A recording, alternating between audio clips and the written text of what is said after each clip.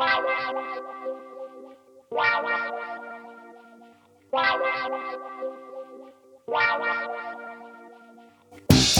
Adventure Jogger, a podcast about trail and ultra running.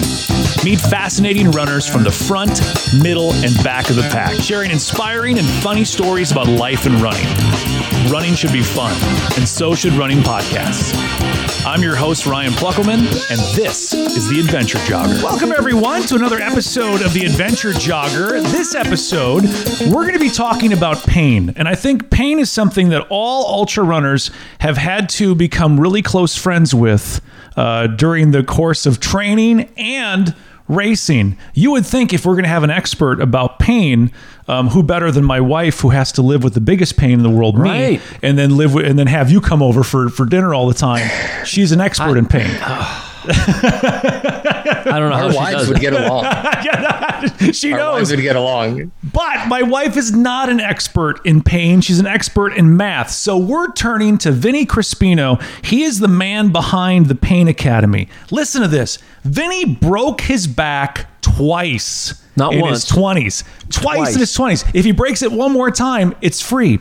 And, that massive pain led to depression and him exploring ways to get out of that massive amount of pain, which the things he learned during that process led him to start the Pain Academy. By the way, he is training for his first 50-miler, the old Cascadia 50-miler, coming up soon. Our guest on this episode of The Adventure Jogger from the Pain Academy. He lives near Malibu, California. Vinny Crispino. Welcome, Vinny.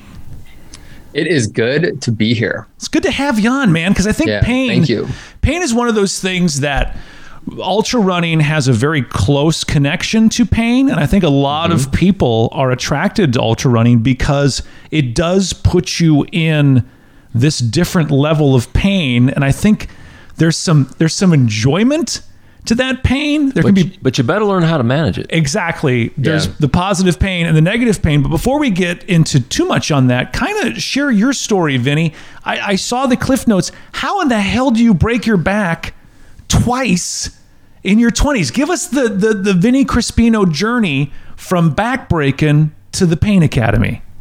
Yeah, I'd love to. So you break your back in a couple ways. Mm-hmm. You either suck at surfing or you suck at lifting, and I will sucked at both those things. Oh, So just some quick context background. I was a former Division I athlete, so swimming, that was my sport.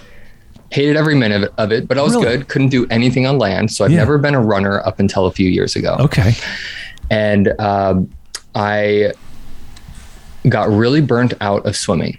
I couldn't go up and down a pool one more time. Mm-hmm. And so I decided that there's got to be other sports out there that have some skill sets to do with water. So I kind of naturally gravitated towards surfing. Yeah. And I think that's where my mistake was, because I was quite cocky and arrogant in the water. You're a D1 college swimmer. Of course you were cocky, I was looking at those waves like, this is fun. It's fun for me. Right. And I could paddle out no problem, but my swimming skills were significantly better than my surfing skills. Mm-hmm. And it didn't take long to get humbled very quickly by the ocean. Really? This was over at Leo Creo, and a wave picked me up and threw me down against the rocks, and that was it. It was a soul-breaking, back-breaking just moment where, man, when I came up on top of the water, it was just, nothing was the same. It was just, I knew in that moment, everything was about to change. That must have been, because how old were you when you did the surfing the first time? Well, I first surfed at a younger age. So I was like 12, 13. So I kind of fell in love with surfing. Okay. But I lived in Denver at the time. We don't really have good oceans out there. No, Denver's the worst city you could pick to start a surfing career. I wouldn't recommend it. It's not good. It's not good. And so I kind of always had this love at a distance for this thing. And so when I was about 18 or 19 years old, sold everything I had, moved out to California, literally just had a mattress and a surfboard. And I had the pipe dream of making it as a surfer. Wow. So it was always kind of this infatuation with it. And I got my ass kicked. That's got to be incredibly humbling, especially when you're a D1 college athlete, or at least you were. I mean, you were a successful swimmer. And I think if we're all being honest, swimming is not the easiest sport to master and to be so good at it that colleges are like, hey, Crispino, we want to throw you a scholarship to go swim for us. But to have exactly in that tone, by the way. Of course. Hey, we got a college for you, Crispino. Come on over here. Hey, you, come here. If it wasn't that, I just would have hung up and waited for the next recruiter. It had to be that, especially having the first name Vinny. So, right, yeah. exactly. Yeah. So you go there, and I wonder too how much of that is because the dedication to the sport to get to that level. I can see burnout being a total possibility, because if that is your whole life to get to that point, I can see how you probably were like, oh, I can't do another lap. You're like, I'm sick of it. Yeah. Sinus cavities full of water, ears full of water. Right. It's like, yeah. Exactly. But then, because when we're young, when we're in our late teens, early 20s, Vinny, we believe we are invincible. Only other people get hurt. Only other people die. We're immortal. We are bulletproof. We are Superman. And it must have been incredibly humbling for you. You see these waves and you go, I'm a D1 swimmer. I will surf all over this. Hey, cowabunga, dude. I know you've been doing this for a long time, but I'm about to show you how it's done. And then to just have that moment where that wave just picks you up and just slams you against those rocks. That had to be a little ego breaking for you. That was the first moment that I realized I was not invincible. That was it. There was no other moment before that I realized. You're fortunate that you could come back to the surface on that, literally. You know, I think it was I owe that all to the background of swimming. Yeah. I think it was spending so much time doing the holding your breath, all the swimming drills and the techniques, and kind of being in this place of comfortable panic. Yeah. That when I broke and when I broke my back and I lost my feeling in the left leg, it was just that default. Like, I had been training for this. Go back to the breath. Yeah. Roll on your back and just slowly move to shore. And that was what helped get me out of the water. Yeah, you're fortunate you did have that training. That's pretty impressive. Yeah, because imagine if you didn't, the panic sets in and you could easily drown. So you deal with that. So all of a sudden you realize that you are not Superman. You are not invincible. You broke your back. How long are you out of any sort of physical activity while your back is being recovered? If I recall it clearly, it was about 6 months of just disability. Yeah. I mean, it was literally just 6 months of survival through the day. What kind of drugs can I take? What can I do to just literally get through it? Make it through it. Staring at the ceiling, laying on my back. I mean, it was just, I had dealt with, in my swimming career, just a lot of repetitive use injuries as they came. Yeah. But every injury that showed up, it was always like, okay, well, bicep tendonitis, let's work on the legs. Right. Knee issue, let's work on the core. It was always workarounds. Yeah. But there was no workaround. No. It was like the core, movement, breath. It's gone. Stopped. Yeah. It's gone. Yeah. There was no moving through it. I think too, Vinny, you identified as an athlete. That was your identity for so long. And now that's taken away from you and you are stuck in a bed with a brace on looking at the ceiling. I mean, that's a lot of long hours to just think about a lot of things. Yeah. It was loss. I mean, it was loss. Mm-hmm. It was pain. We're all incredible at dealing with it. Mm-hmm. I think we all have an insane capacity to deal with pain, but there's that mental, there's that emotional part that I had zero training for. Mm-hmm. There was no tough mindset stuff when I was swimming. It was just, how do you be the best? How do you own and how do you be confident at?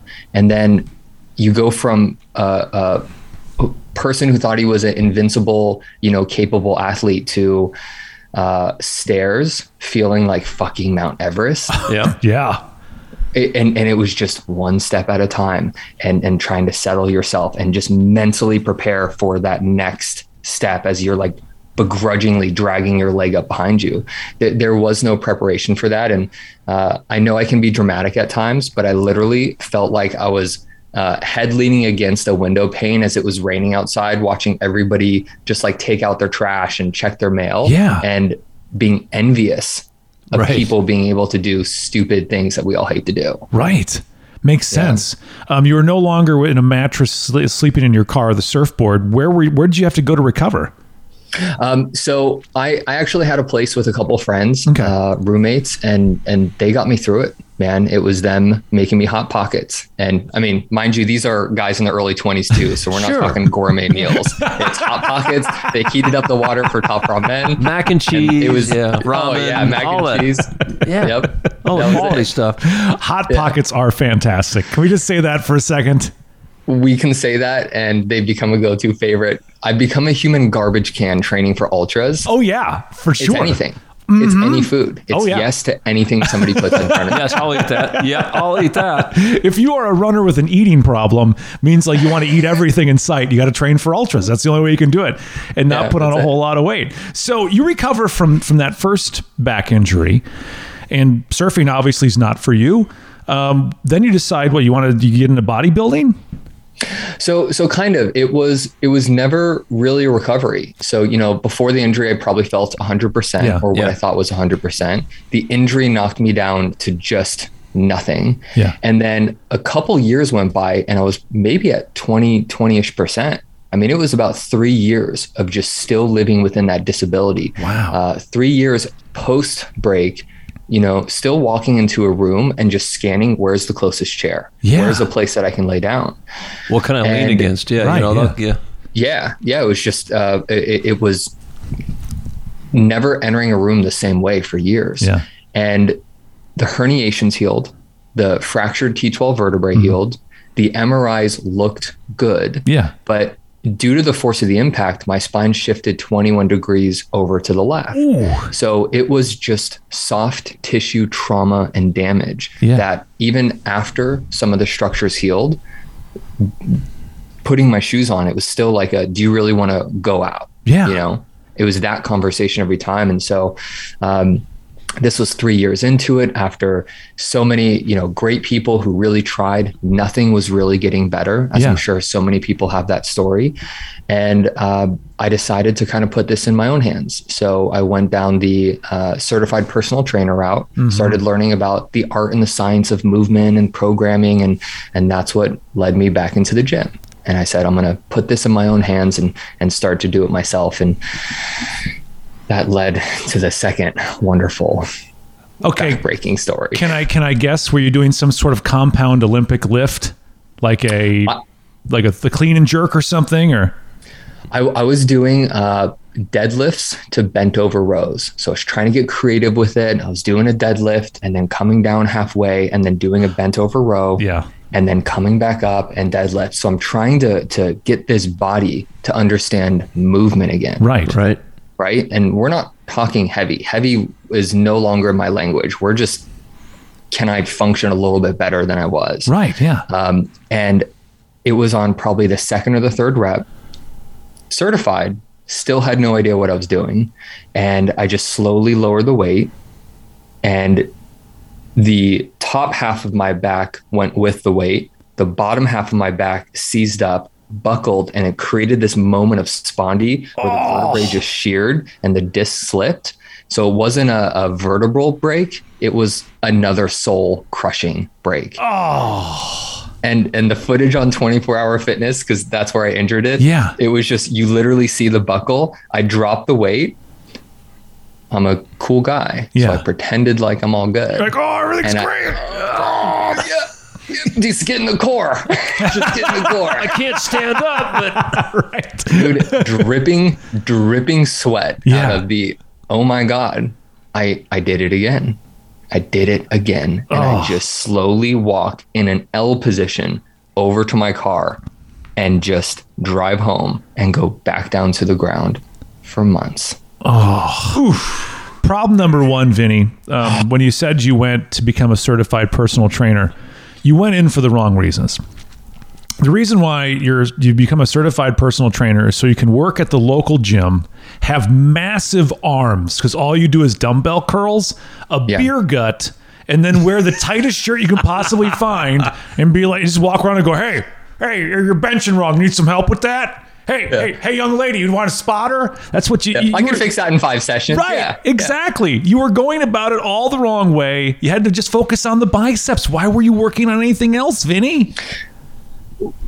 Now in hindsight, we realize the mistakes we made as young men, but I wasn't aware of that. Hey, you gotta have the big biceps and no calf. Right. Zero. Yes. Like Just stick. sweatpants. You wear sweatpants because you find an excuse for leg day. And like, I can't make leg day, guys. Whoa. Hang on, I gotta go talk to my mom. I can't make leg day again today. My pants game was on point. My pants game was on point. It's the only way to say it. And I wish I had some noble story of, I really wanted to get into fitness to inspire others and help others. Yeah. I was in it for myself. Yeah. I needed to figure out like, how do I manage and live life somewhat as reasonable as possible. Right. And so that doesn't work. Your quest to fix yourself through personal training did not work. You're back to square one now. Now you got to recover again. Exactly. So now you're in that brace, laying on that bed, looking at the ceiling, watching people do everyday things again. You're looking out the window. It's raining and the guy's taking his garbage out. And you're like, I wish I could do that. Mm-hmm. At some point, you knew that the fitness angle wasn't going to work for you. What inspired you to try some alternate avenues the second time around? Because you must have been just in a massive amount of pain. Breaking your back twice, you must have been in just a massive amount of pain all the time. The pain fueled the search to not end. I mean, that was it. Okay. I wish it was, I had this moment to like take a break from it. It was just like the severity of the pain and what movement felt like on the daily basis. It just forced me to keep looking. So when the CPT cert failed, then I went down a little bit of a different rabbit hole, which is, what is corrective exercise specialist? What does that do? And what is corrective exercise? And I think I need that. That sounds right. Yeah. Because I can't move. So I'd love to correct that through exercise. That sounded wonderful. Yeah. And went through the certifying process, started to become a corrective exercise specialist, and doing some of the things that I learned helped, but still nowhere near a functional human being, let alone a young guy. And by the time I kind of got on my feet to the point where I could at least have a few sessions a week, I walked back into the same old gym that I was at personal trainer at. Yeah. And the first day back, this member approaches me and hands me a business card. And he's like, hey, you look like shit. Call my guy. And he hands me this card. Yeah. And, I think it's just like, oh, great, another thing. At that point, I had tried so many different therapy methods that it was just like another thing to go try again. Yeah. Didn't think anything of it. And fast forward about another year and a half of just fumbling through corrective exercise, getting more frustrated because I could kind of help other people in pain. I was actually kind of good at that. Yeah. Couldn't do anything to help myself, but I could see the things with other people and help design some kind of protocol to help them. Yeah. I'm in a grocery store and I'm just like trying to reach for the gallon of milk, and I'm like grabbing it and I'm wincing, and I just reach over and put it in my cart. And this guy approaches me and he's like, hey, I'd love to help you. And I'm like, no, man, I'm fine. He's like, just come see me. Let's work on that knee of yours. I get that in the grocery store all the time. Can I help you, sir? Yeah, because they think you're old and lost. Like, is there a silver alert? Right. Sir, does your family know where you are? Sir, back away from the milk. Put the milk down. It'll be all right. Yeah. No, go ahead. You need assistance. Right. I was just projecting to the world that I needed help. I was a lost soul. You know? And so this guy approaches me and he's like, hey, I'd love for you just to come see me. My office is right next door across the street. Let's work on your knee. Yeah. And I'm like, knee? This fucking idiot. It's my back. Right. You're like, broken. Listen, buddy. Yeah, that's great. Listen knee pal. Doctor. I don't need your help. Okay. I've got back issues. Don't need his help. He hands me his card. It's the same guy that the member at the gym gave me the referral for. It's the same guy. Wow. And I'm like, looking for, yeah, exactly. I'm looking, begging for anything. Right. So stars kind of aligned. I go see him. It was the weirdest appointment of my life. He didn't ask me any questions. He just took 4 pictures, of my body, stand up, face the camera, turn to the side, turn around and around and again. You're like, I thought this was a medical facility. Is this a John Casablancas mall modeling contract? Is that what this is? Shirt on or off? I'm confused. What's going on right now? Okay. I haven't done legs in like years, so please don't make me take these pants off. So he's taking the pictures. All right. He's taking a picture and says, we're just going to do a couple things, but I'm not going to do it. You're going to do it. And he sat in this chair, and over about an hour to an hour and a half, he just started to ask me to put my leg in this position, put my arm in this position, breathe here, think about this. And thought it was all bullshit, right? Yeah. Like, this is doing nothing. No, I know because what he's doing. have been so used to people doing things to me, whether it's like a really gnarly adjustment, massage therapist, really get in there. I was so used to intensity, and that was my barometer for, is this thing going to help me or not? Right. Yeah. And then about 90-ish minutes goes by, and he's like, okay, let's stand up.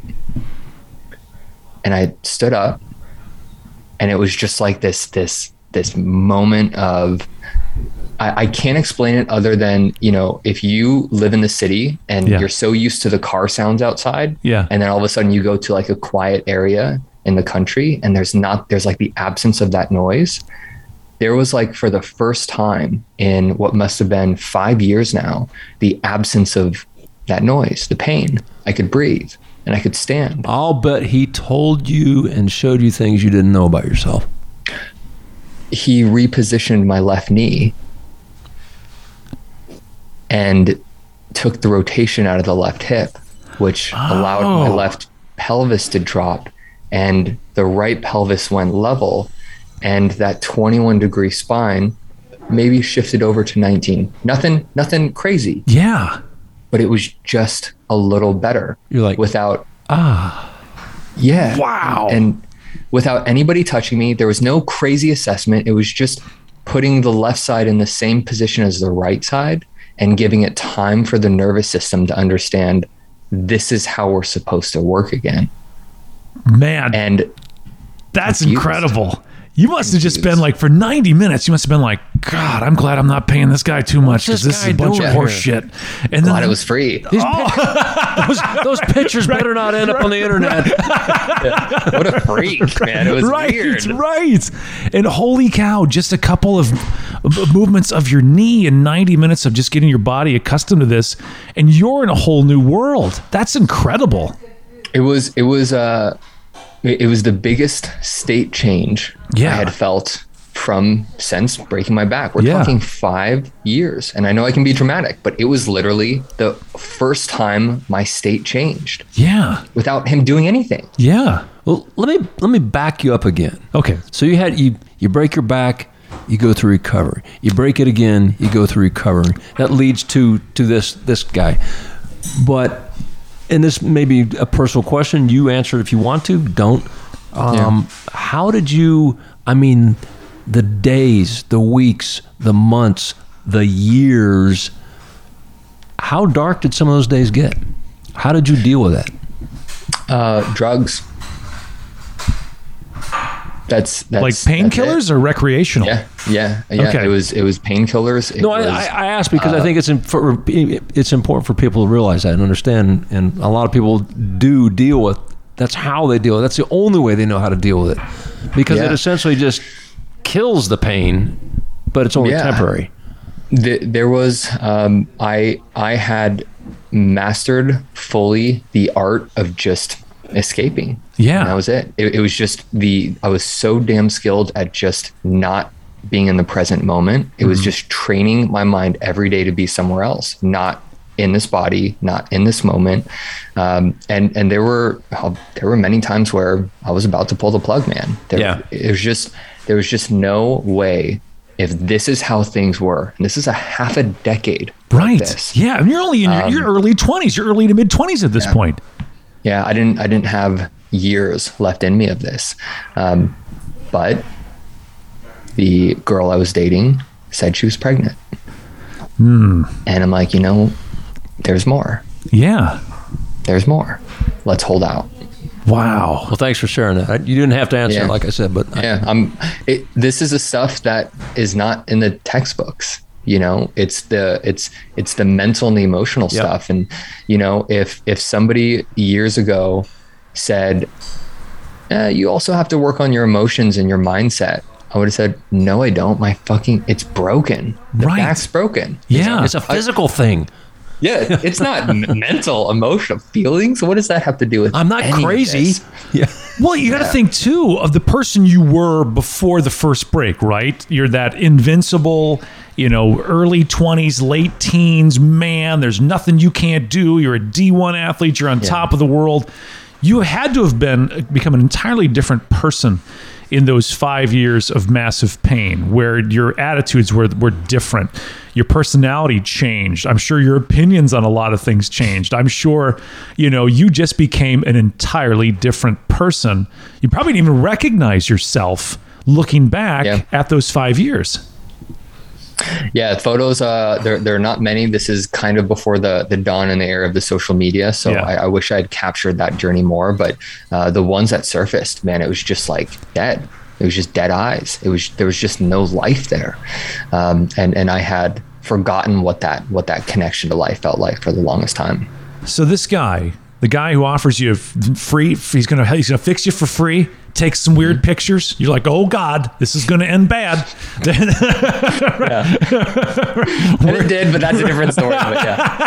But wait a minute. This card says "Guy's Gone Wild." This is not what I expected at all. Am I getting paid? Right? Who's getting paid for this? But he does these things, and then it opens your eyes to a whole new way of thinking about pain. What road do you go down after this chance encounter with this cat at the store? Well, it was just a total, utter latching on to this human being. Yeah. What do you know? I want to know what you know. How, and it's not to discredit all of the amazing people that tried before him. Yeah. I know their heart was in the right place, but none of it equaled the change. Yeah. It doesn't work for everybody. Yeah, it didn't work for everyone. And, when you've got people strongly saying, we should do crutches or a wheelchair, and that's what life's going to be like. Oh. And then you've got this guy saying, well, you're not broken. I'm not going to fix you because you're not broken, but I'm going to show you how you're going to build this thing back up again. It was just total latched onto him. He became a mentor. I was a student, and we worked intensely together, not on just myself, but we also kind of tag team clients. And it was a great relationship for a really long time. And I dove into how to unlearn everything in the books that I had learned for the certifications. None of it made sense in the context of what I was now learning. The stuff that was applicably changing my life was completely contradictory from a lot of the stuff that I had learned prior. What was this guy's certifications? The guy who you met at the store. What was he? Or is he? He's probably still alive. I'm not assuming you killed him to steal all of his knowledge, and now you're the only one remaining. It's not like it's the Highlander. He's got all the only one.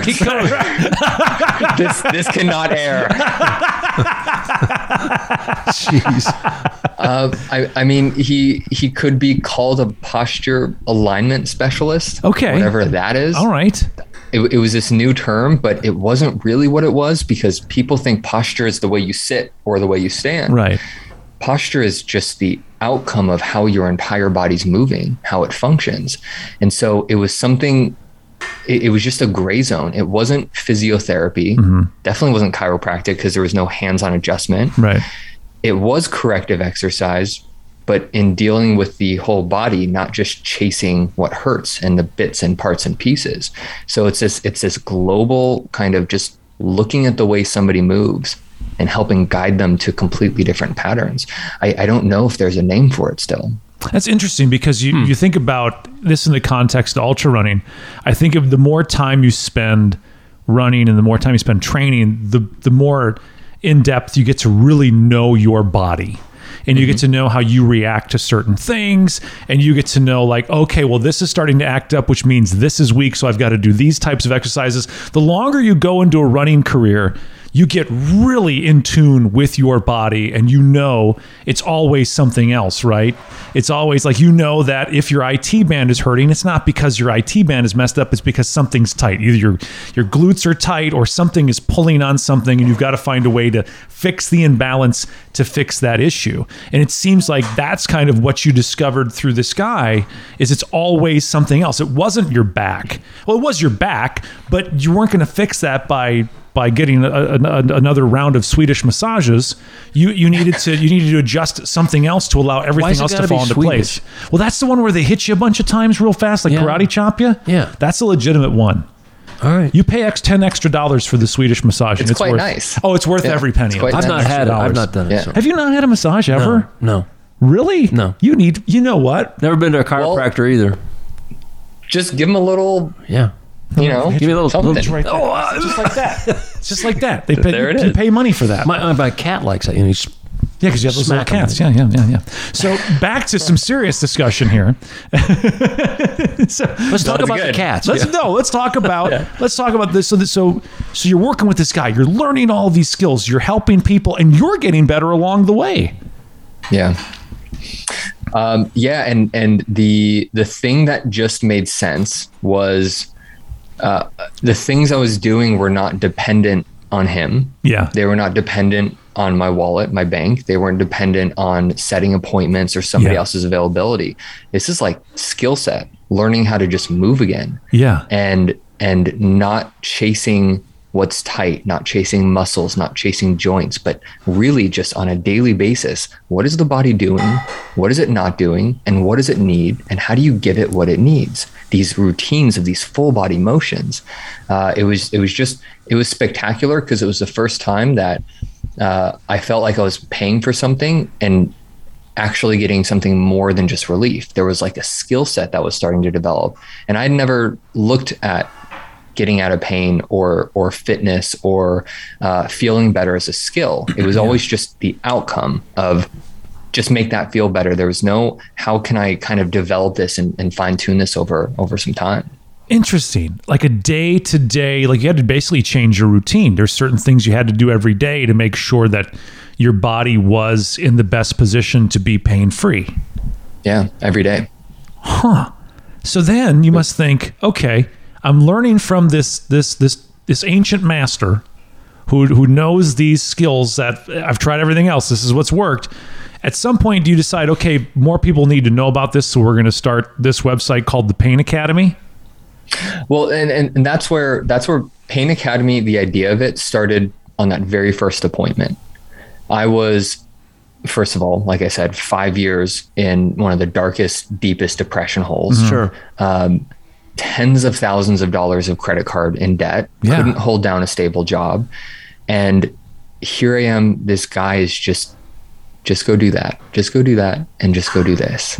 Why haven't I heard about this? Right. Why is nobody looked at the fact that, well, yeah, I broke my back that day.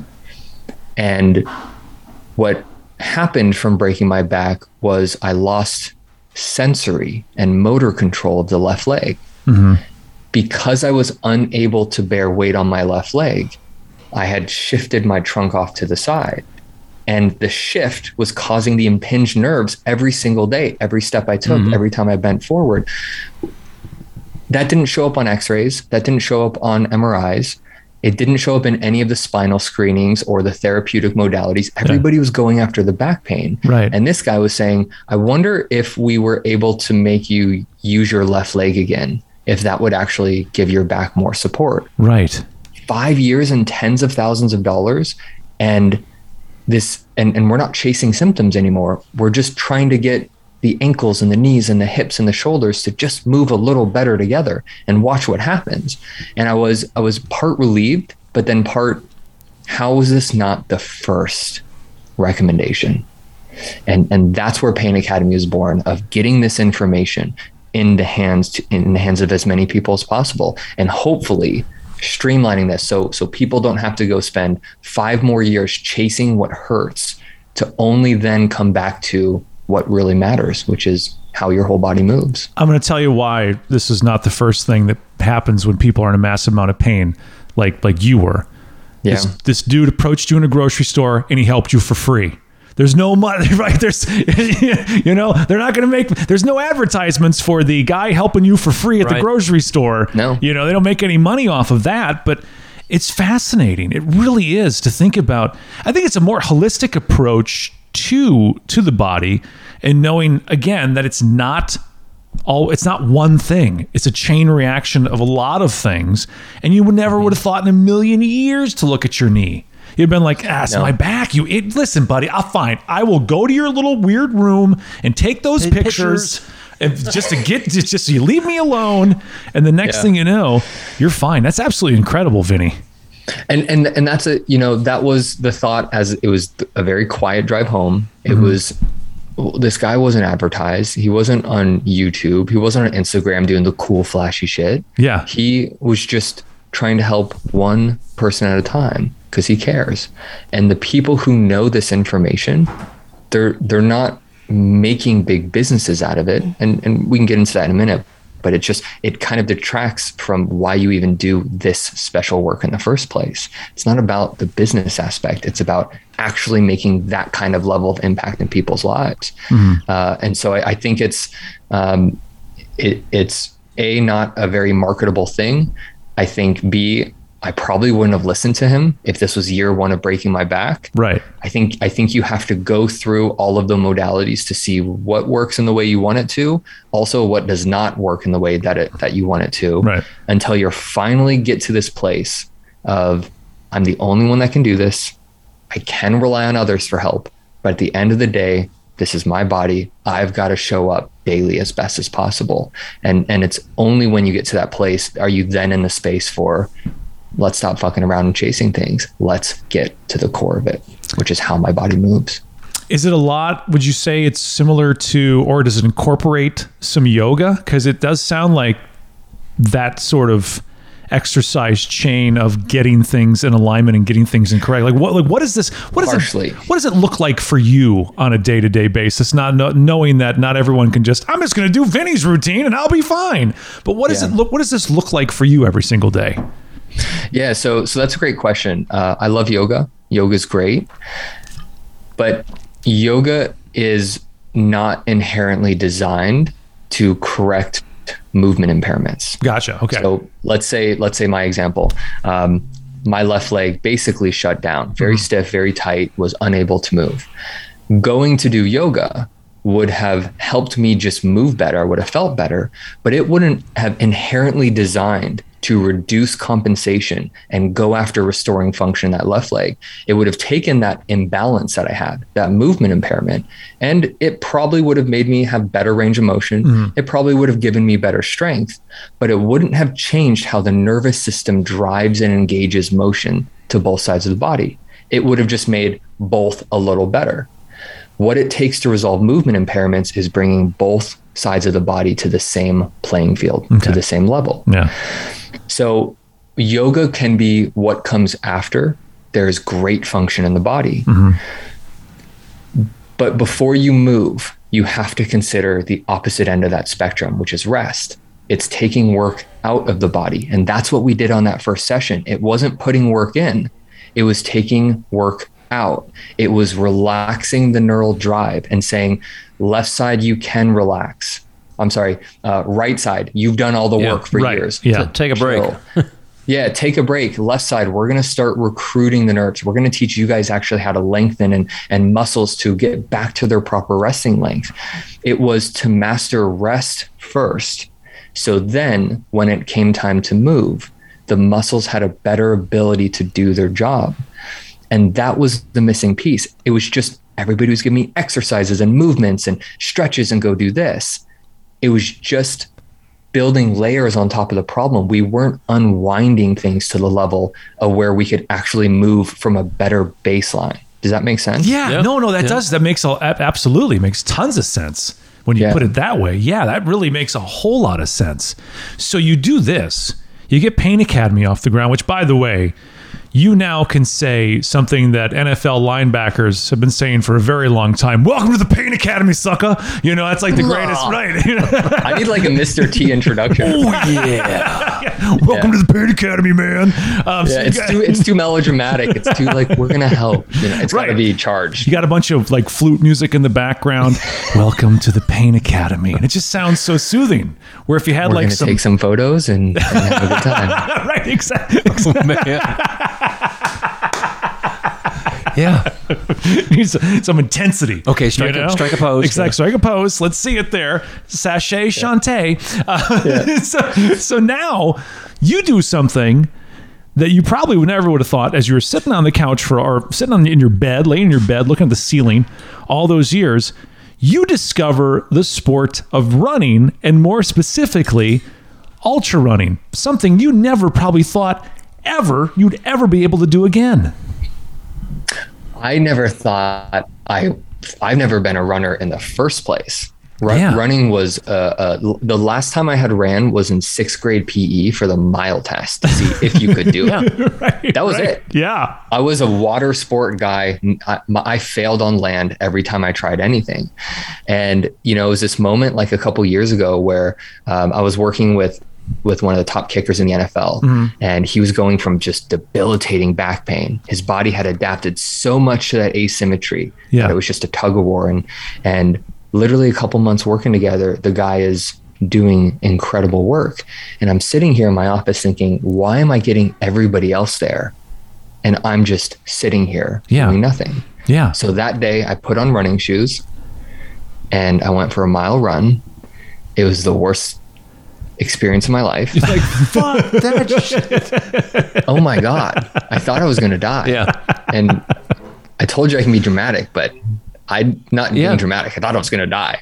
There was like stars. I mean, it was, I think, a 16.5-minute mile. Like, and not only was the mile terrible, but the aftermath of that was just a week of going downstairs backwards. That was my first experience running.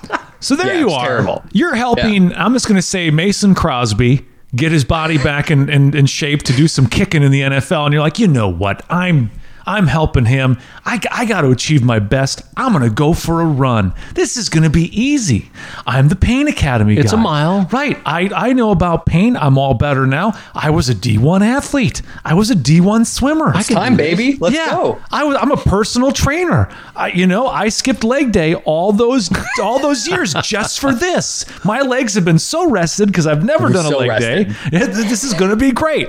And then you get slapped across the face with a cold hard reality of a 16-minute mile, and you couldn't walk for a week.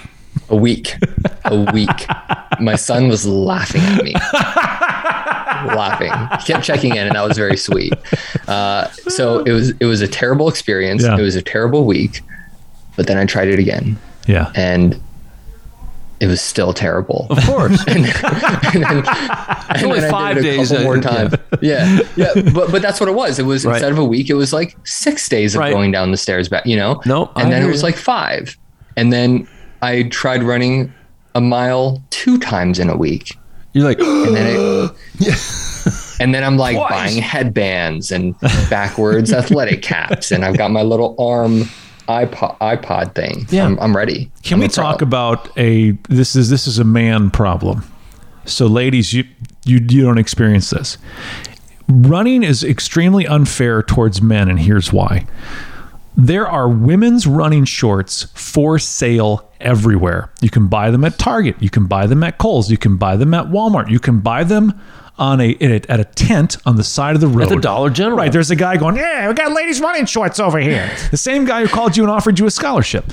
For men, he's everywhere. Most stores sell one of 2 types of shorts for men. Everywhere you go, Kohl's, J.C. Penney's, or as my mom called it, the pennies, Walmart, anywhere you go and you look for men's clothes, they have 2 types of shorts: basketball shorts and cargo shorts. You have to either go online or you have to go to a specialty store as a man to get running shorts. Women can buy them anywhere. Men, if we're going to start running in cargo pants, we'll be fine, but we can't. So you have to go buy some running shorts, and they're not cheap. you had to go get your shorts at some point. This is a problem that men face as runners, right, Jeff? Yeah. See, we just exposed some realities here. And I've noticed the more I'm getting into running, just the shorter they're getting. Oh, yeah. I'm just showing it's just more and more leg now. Oh, it's right. great. What you don't know about Vinny, everybody, is he started out wearing basketball shorts, and now Vinny runs in what I like to call cheek peekers, where he gets just a little glance of what Vinny's got going on there. I might put on the Speedo for the Ultra and just bring back an old flex. There's a guy that does it. There's a guy who used to run in a Speedo. Is Corey Awesome Woltering. He's a great ultra runner out of the Midwest. He used to run in a Speedo all the time. Yeah, it cuts down on chafing. So you might as, heck, it's probably, you got a couple, at the house somewhere.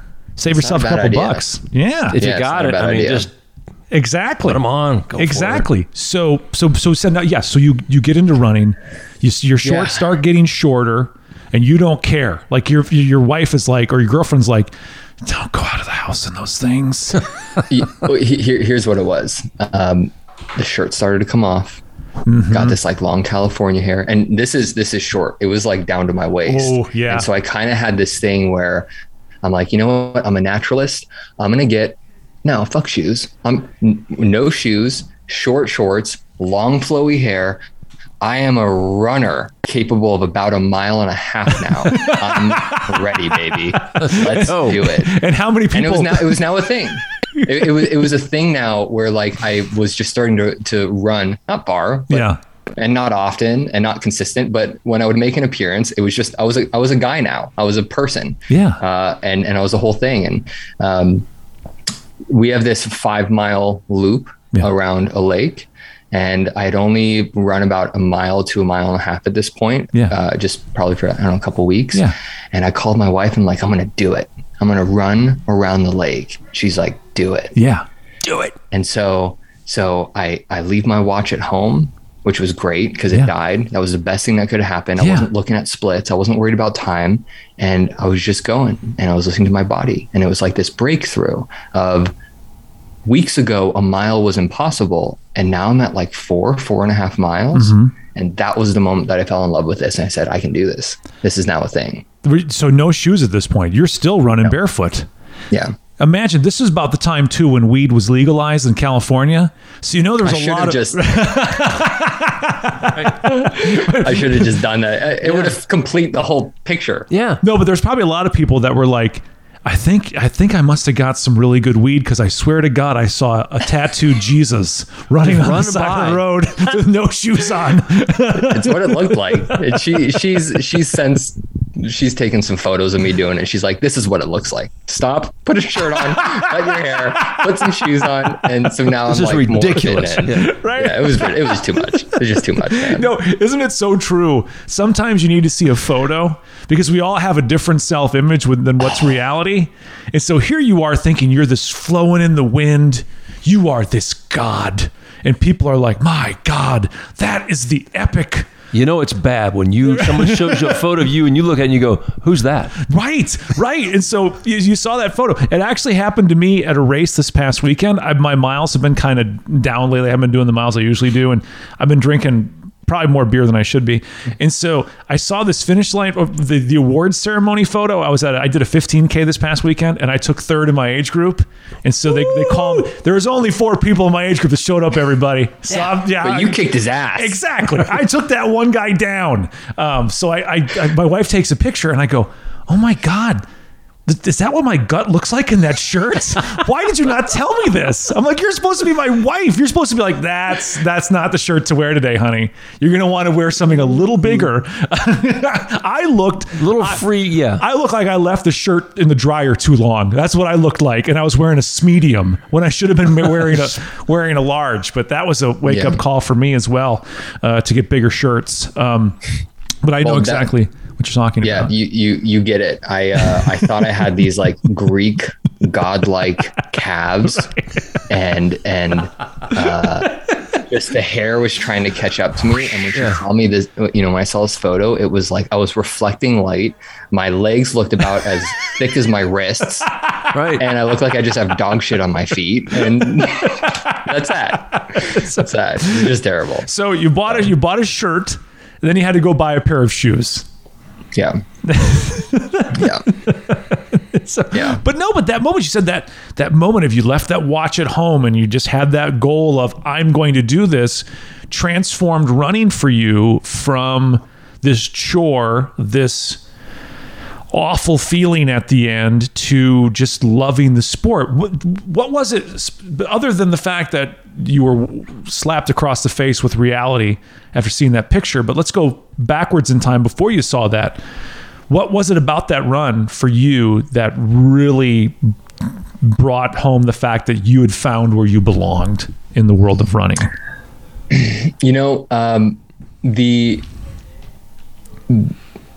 It's a great question. My only experience with endurance sports was swimming. Yeah. So it's very isolated. Mm-hmm. You're just staring at the bottom of the same pool, and that's the endorphin, right? Yeah. That's the release. That's that euphoria you get. And I had only ever experienced that in the pool. Yeah. And then here I am on this run where I hadn't felt those endorphins in about 11 years. Yeah. And I'm feeling them again, but like I'm outside and I feel the sun, and I think it was the wind because I was running so fast. It was probably just a breeze. Yeah. And it was life, man. It was this, oh my, you're still alive. You can do this. This feels amazing. And it was so available to me that there was no gym, there was no crazy expensive equipment. It was just like, you have everything you need, which was the same moment I experienced on that first session. It was no fancy equipment. You have everything you need. You just have to do the damn thing. Right. And so this moment, I fell in love, and I had that breakthrough where running just felt so miserable and so hard. Organs were going up and down, cramps everywhere.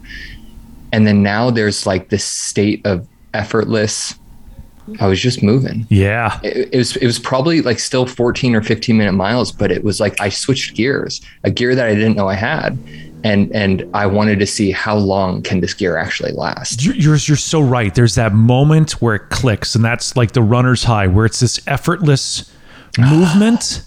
And your mind is not going, I've got to get grocery shopping. I got to go buy a shirt. Oh, I got to pay that bill. I got to pay that bill. You are just in this primal state of being. It's just, it's a beautiful thing. And when you hit it, you're like, and you finish your run, you're like, that's probably I close. could have went all day. Right. Could have went all day. That's probably close to what heaven feels like. But yeah, you don't get it every run, but man, when you get it, it's fantastic. I felt invincible again. Yeah. That's what it was. Mm-hmm. I felt capable. And like you said, that switch went off, and I now knew this is what I'm going to do for the rest of my life. This right here, I'm going to chase this feeling as long and as often as possible. So that 5 to 6 miles around the lake turns into what, a half marathon? Do you do a half marathon at that point, or? No. So I got home from that run and booked a marathon. Of course. Go straight to the marathon. Yeah. I don't do anything half. Right. Half. I saw some funny posts that where someone's like, they'll only be half proud of you if you do a half marathon. Right. Yeah. So I'm like, I want to be full proud. Why be half-assed? I mean, Yeah. Why be half-assed? So I never ran a half marathon. I found this beautiful marathon up in the Redwoods. It's called the Avenue of the Giants, just north of San Francisco. So like kind of just across the border in Oregon. Yeah. And actually, I don't think it was in Oregon. I think it was just south of that. And I made a lot of mistakes, but I finished. And that was it. Then as soon as I was done with that, it was like, when's an ultra? What's an ultra? When do I sign up for that? I got to do one. So did you go straight? So you finished that marathon. Did you do the 50K route? Did you look for a 50K, or were you like, I'm going to go 50 miles? No. I royally messed up on my marathon. So again, this is me still trying to figure out, this is like months into running for the first time ever. Right. I blew past all the aid stations, thinking these people, look at these idiots, water. What do you need water for? What? Like, because I was so used to training. I mean, this was a really hot summer. There were on average a month where it was not lower than 90 degrees out in Westlake, and I had become heat acclimated. So now all of a sudden I'm in this like rainy, temperate forest and water. I have all the water in me. It's raining up, for God's sake. What do you need water for? Right. And I made mistakes. I didn't understand nutrition. I didn't understand any of that. And I thought I could just hoof it. I ran past the halfway mark, and at literally mile 14 was when I realized this is not going to go well. Mile 14, I call that your fuck mile. That's the one where that's what you say to yourself. You go, fuck. Yeah, I got 12 more of these. I said it out loud though. It was it was an audible fuck. It was audible. It's the pre-bonk. Oh. And the worst part was for this marathon, the furthest distance I had ran prior to that was 16 miles. So there was a 10 miles of unknown territory for me. Yeah. And that's what that last 10 miles was. It was me completely going into unventured territory. And I learned a lot, cried a lot, and we just walked through it. See, I approached it a little differently. I did a half marathon, the original one here in Clarksville. Yeah. And a week before, I had only ever run like 9 miles. It was the longest. Yeah, so the week before the half marathon, I went and ran a half marathon. You could have saved yourself the money just to make sure I could do it. He paid $60 to run a half marathon after he'd already ran a half marathon, so you get a T-shirt and a medal. I can do it. I'm good. That's great. Yeah, that's great. I wish I would have, like I said, hindsight. It gives you some great wisdom, but I look back on all the mistakes I made for that, and hopefully I'm accounting for those with this ultra. But there will be mistakes made. That's how you learn. Oh yeah. Well, let me tell you something, Vinny. If you blow by every aid station and don't drink any water or take any calories, they're going to find your body at about mile 30. I'm hearing that's what happens. So I'm hearing. You can only fake it so long. Right. Whatever happened to the Pain Academy guy? Oh, Vinny, I think we found him in a ditch somewhere. He's dead. Right. Dead. He's gone. What did he die of? Pain. No, he didn't train at all. No, he didn't train. So what have you? What are you now putting? Are you get a better hydration plan down? Are you going to stop and take water now? Yeah. So there's fuel going in.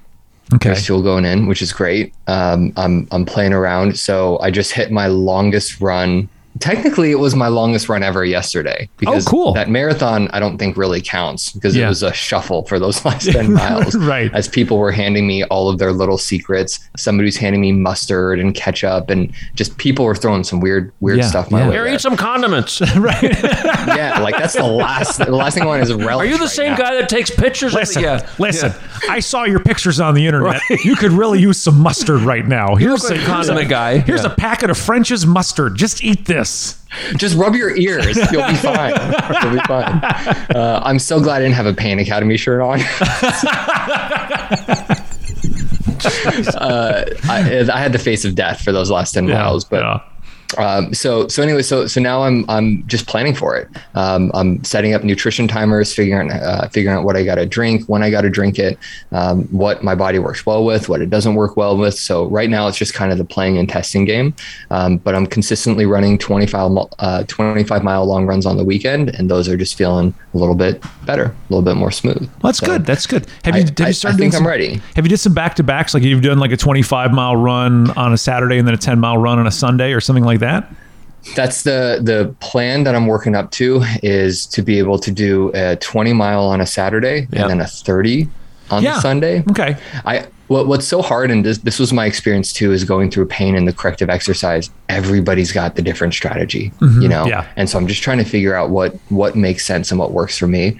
I know I definitely do not want to go into this weekend wondering if I can finish. I want to have a little bit more certainty that that I'm not going to need to get like helicoptered out. That'd be great. I really believe that once you achieve marathon level fitness, if you can run a pretty decent marathon, you can run just about any ultra up to 100 miles because nutrition becomes a big part of the game. It won't be pretty, but you can complete it. Yeah. But and so what does nutrition look like? It's a little different for everybody. I know for me, I'm that guy who, if I consume 300 to 350 calories an hour, that I will feel a lot better. I will be able to go faster and I'll recover better afterwards. And what does that look for me? For the longest time, it was a bunch of other things, but you try things through time, and I found a gel that really works for me. It's 250 calories. It's a Spring Nutrition Speed Nut, which sounds disgusting. It sounds like basically where you sold it, right? Where you Speed Nut? No, it's where your pictures are posted online. It's in the condiment aisle. Condiment aisle. No, but it tastes unlike anything. But it works for me because it's 250 calories. I take one of those. I drink some Gatorade or whatever sports drink they have on the course, and I'm pretty good every single hour. So it's just trial and error, and being able to eat when you run. Yeah, I'm. My default is to just empty stomach. I love fasted running. I love not eating anything, and that is enjoyable. So now having like fuel and nutrition and thinking about that, there's like this pretty gnarly adjustment period where having a gel, like I feel full of 140 calorie gel. Right. So I'm trying to just like right now just cram it, having 2 or 3, maybe hour and a half. Yeah.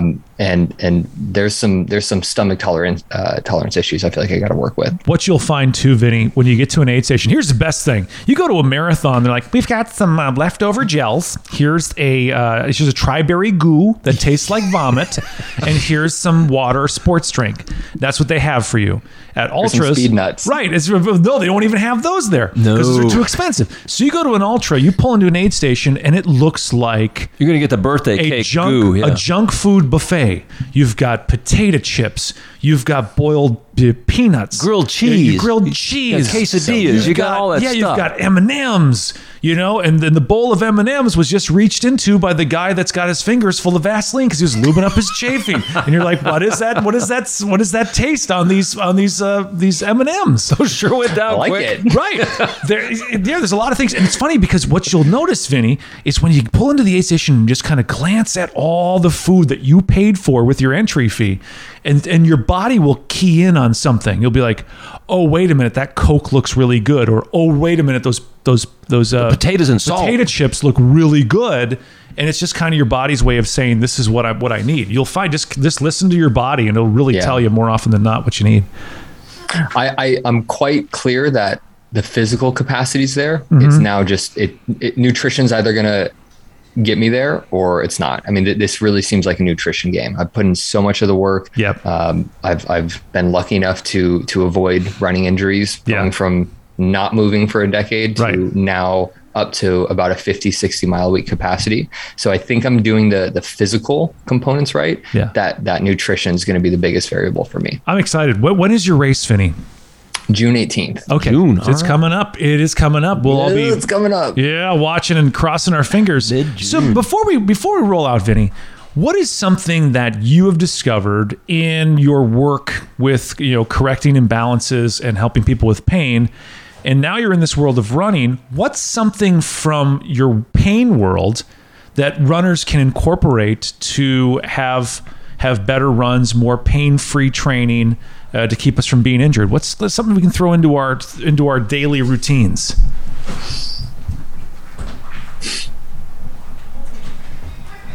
My answer goes quite a far ways away from, I think, a lot of the quick hot tips that a lot of people get. It's actually two things. Number one, it goes back to taking the workout. I trust that all the runners out there are putting in the work when it comes to the runs. Right. I trust that. Right. They're finding what is that stimulus, what's that drive that they have to put in. If there's no, then let's learn how to reset and relax the body. And we stay always engaged in these overstimulated zones. It's just not a matter of if things get weird, it's when.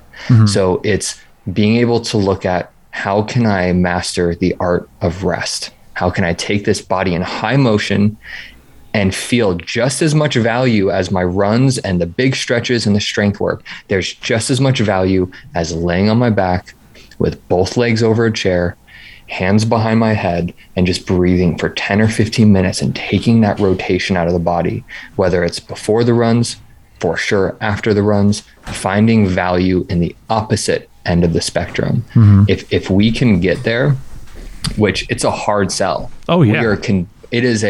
We are so conditioned to, like, not only do not all of us have a lot of time, but if we don't feel something, just not doing something for us right now, it becomes a waste of time. If we can change that relationship with intensity and see laying on the ground and just naturally resetting the length of the hip flexors will probably do you more good than all of the strength and activation stretches you're doing.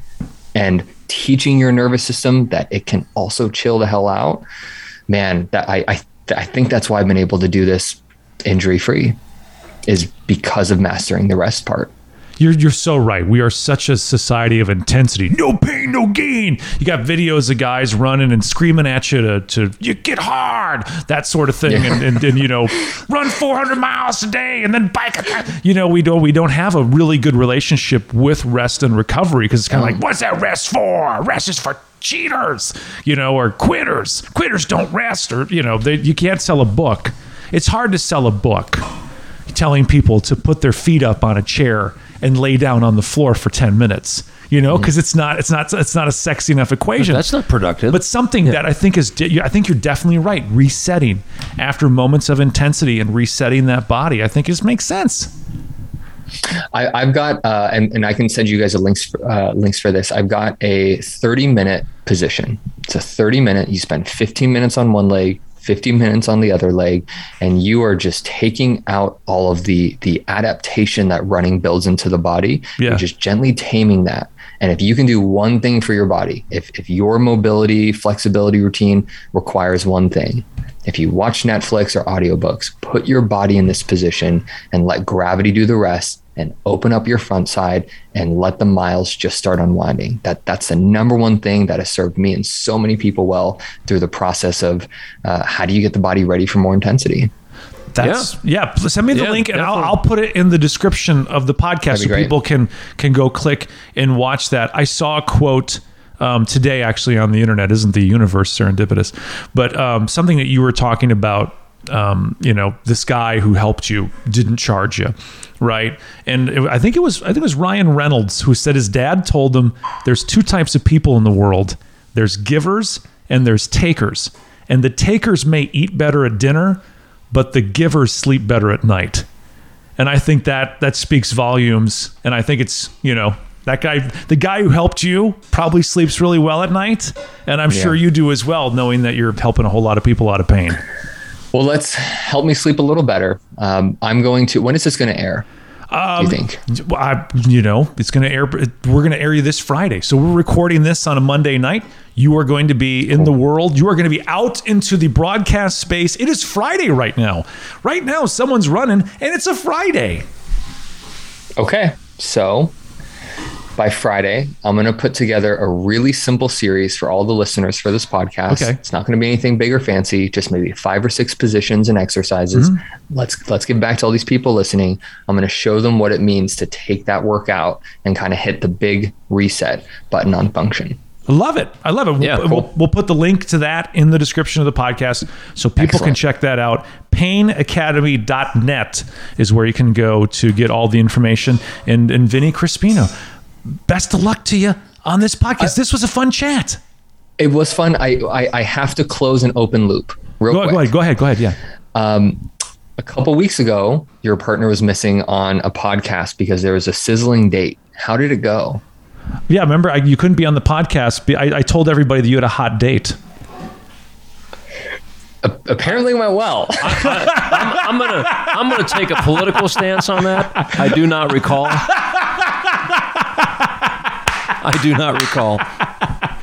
Okay, I've been losing sleep over it. I'm trying to figure out what's going on here. I'm just kidding. But Vinny, we're trying to, we want Jeff to be happy, but here's the problem.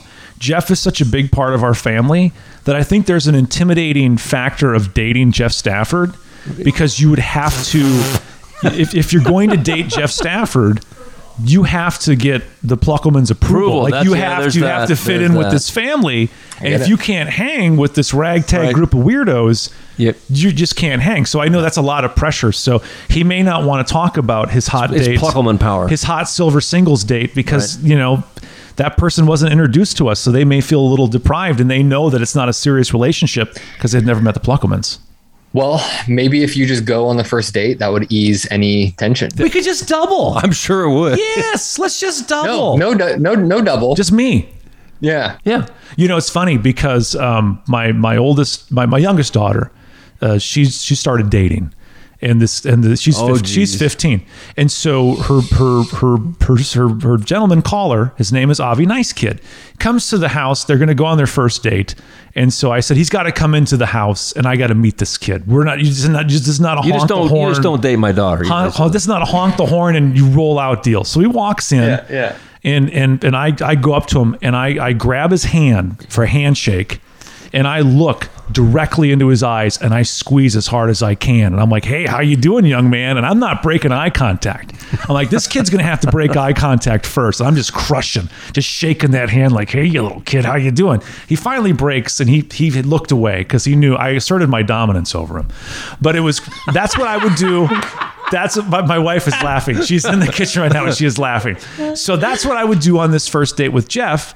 I would just, this lady friend, like, hi, nice to meet you. I'm Ryan, and just crush her hand and just maintain eye contact and be like, yes. You got to assert dominance.